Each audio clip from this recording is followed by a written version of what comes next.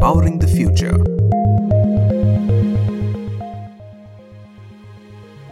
Hello and a warm welcome to the listeners of Powering the Future, our podcast series wherein you hear from industry experts and academicians on topics that impact us as an individual and as a professional. In today's episode of Powering the Future, we are pleased to introduce a new series titled vBlogs. vBlogs are essentially virtual audio blogs in which our subject matter experts will speak about the importance of a particular topic, its key components and benefits, its applicability, and also provide career insights in its functional domain. This inaugural episode of our vBlog series brings to you key insights on ISO 26262 Automotive Functional Safety Standard. We would like to begin by introducing our speaker. Our speaker for this vBlog is Dr. T. Chitra. Dr. Chitra holds a PhD degree from the Indian Institute of Science, Bangalore, MS from University of Georgia, USA, and MSc from Bangalore University in Applied Mathematics. She is qualified as AFSE, which is Functional Safety Expert from TÜV SGS, Germany. She has worked with Defense Research Development Organization, DRDO, for 28 years in the field of safety, reliability, and modeling and simulation of weapon systems. So without further ado, let me now hand it over to Dr. Chitra for sharing key insights with regards to ISO 26262 Automotive Functional Safety Standard. Functional safety is emerging as a critical branch of studies with new advancements in the technology. As far as an automotive industry is concerned, whether it is OEM, Tier 1 suppliers or any Tier N suppliers, functional safety is no more a choice or option for implementation. It has become an essential science to be followed in the entire supply chain of the automotive industry. The functions and features in the automobile is realized with the help of several electronic control units, which comprises of mechatronics, electronics, electricals, and programmable electronic components. Embedded systems dominate the automotive industry, with a trend of increasing technological complexity in software content and the mentioned components. There are always increasing risks from systematic failures and random hardware failures. For a function or feature to complete its intended function, it is very essential that both type of these failures, namely systematic and random hardware failures, are to be controlled or mitigated. Software is prone for systematic failure and hardware is prone for both systematic and random failures. The systematic faults happen in a deterministic way and can be controlled to a large extent when we have a process in place. Thus, ISO 26262 Road Vehicles Functional Safety Standard has laid the foundation with a good process in place to implement the functional safety in the automotive sector. It has become imperative for everyone in the automotive supply chain to follow the standard in their product design and release for production. Now let us see what is the ISO 26262 standard is about. The standard is derived from IEC 6158, the first standard which was released for functional safety for electronics, electrical and programmed electronic devices in the year 1998. The first version of the standard was published in 2011 with 10 parts and later got revised in 2018 with additional 2 parts. Part 11 fully devoted for semiconductor devices and part 12 concerning to motorcycles. The first version of the standard had a restriction on the applicability. It was applicable only to passenger cars with a weight of 3,500 kg or less. The current version is applicable to all types of road vehicles like passenger cars, SUVs, trucks, trailers and buses, two-wheelers and three-wheelers except mopeds. The 12 parts of the standard addresses specific phases of the product life cycle. All the parts are interconnected. Thus, one needs to understand all the parts of the standard for implementation. The safety life cycle described in the standard coalesce with the normal product life cycle one follows in design and development. Thus, the standard is easy for implementation once we have good quality management system in the organization. Whenever we talk about safety, the risk goes along with that. Thus, the risk associated with any failure in the automotive domain is measured by automotive safety integrity level, represented by ASIL. There are four risk levels, namely ASIL A, ASIL B, ASIL C, and ASIL D.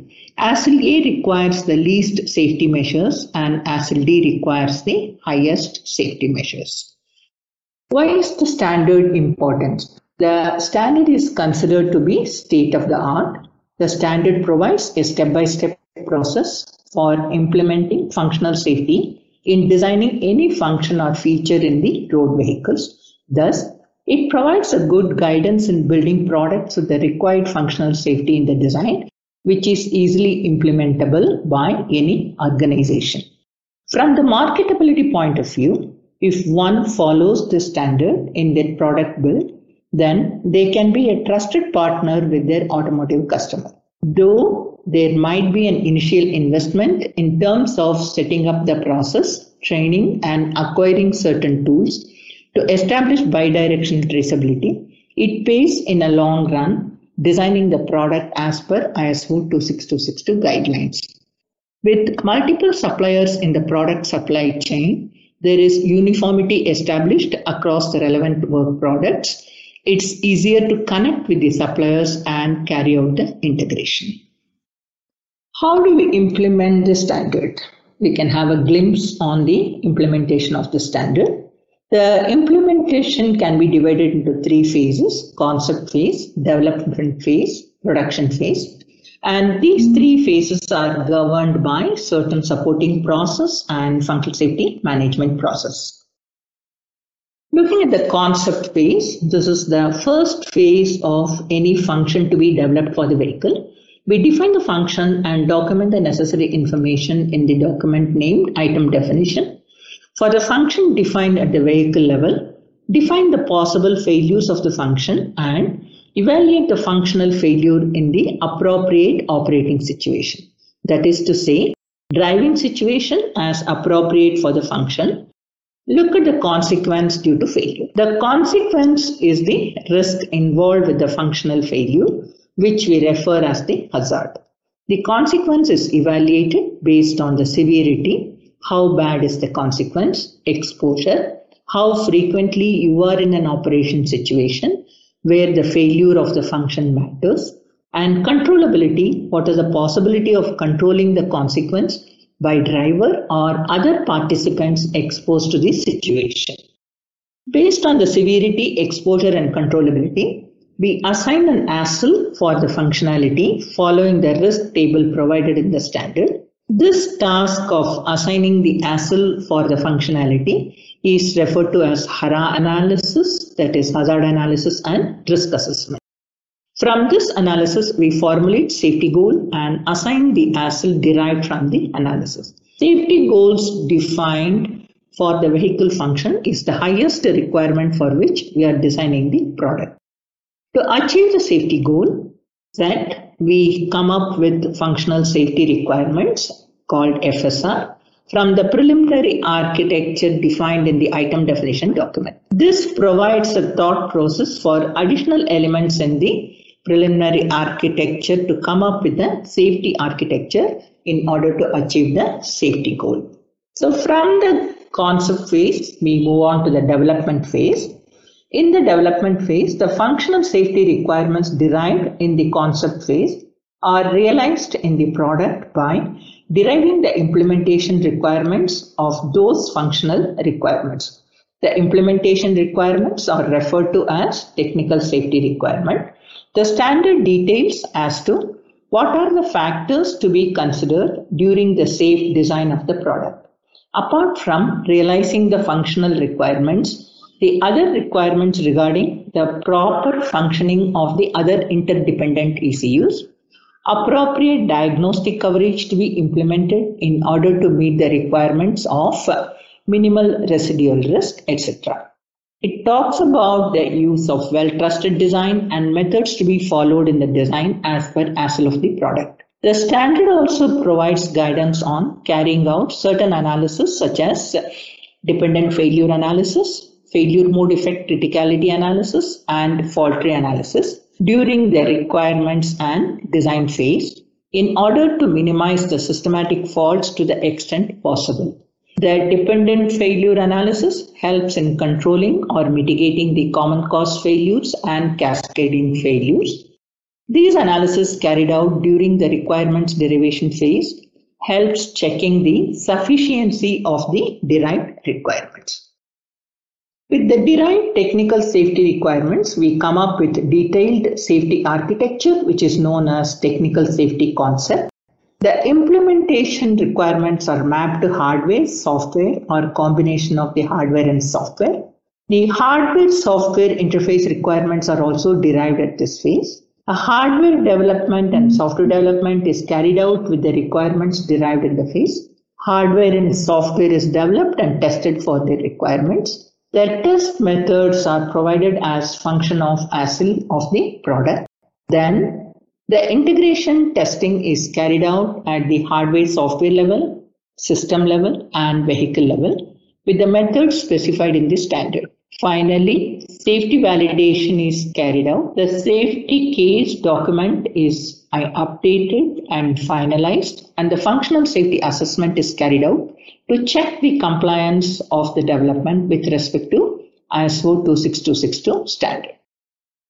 After the assessment, the product gets released for production with the appropriate artifacts in the release note. Then comes the production phase. The standard provides guidance regarding the factors to be considered in order to preserve functional safety during production and after releasing the product in the market. This provides guidance in operation, maintenance, and decommissioning of the product. The standard also insists on having a system for collecting the failure data in the field after product is released, analyze this data and reach it to the respective stakeholders of the product so that the product can be improved in the subsequent releases or even update the product which is already released if necessary. The data can also be used for proven in use, which is required in the standard if we are using the legacy component. The entire development phase is governed by certain supporting processes and management activities. The support activities could be such as supplier selection, development interface agreement between customer and supplier, qualification of software tools used in the functional safety activities, qualification of hardware and software legacy components which we would like to use in ISO 26262 design, functional safety management activities in order to implement the standard on projects. Process-wise, the verification reviews are mandated on all work products, which builds confidence on the technical content of the work product. Confirmation reviews on selected work products with the suggested level of independence provides proof of compliance with the ISO 26262 standard. The standard is not just the process-oriented guidelines, but also provide product-related design guidelines in terms of specific methods of design, verification, and testing.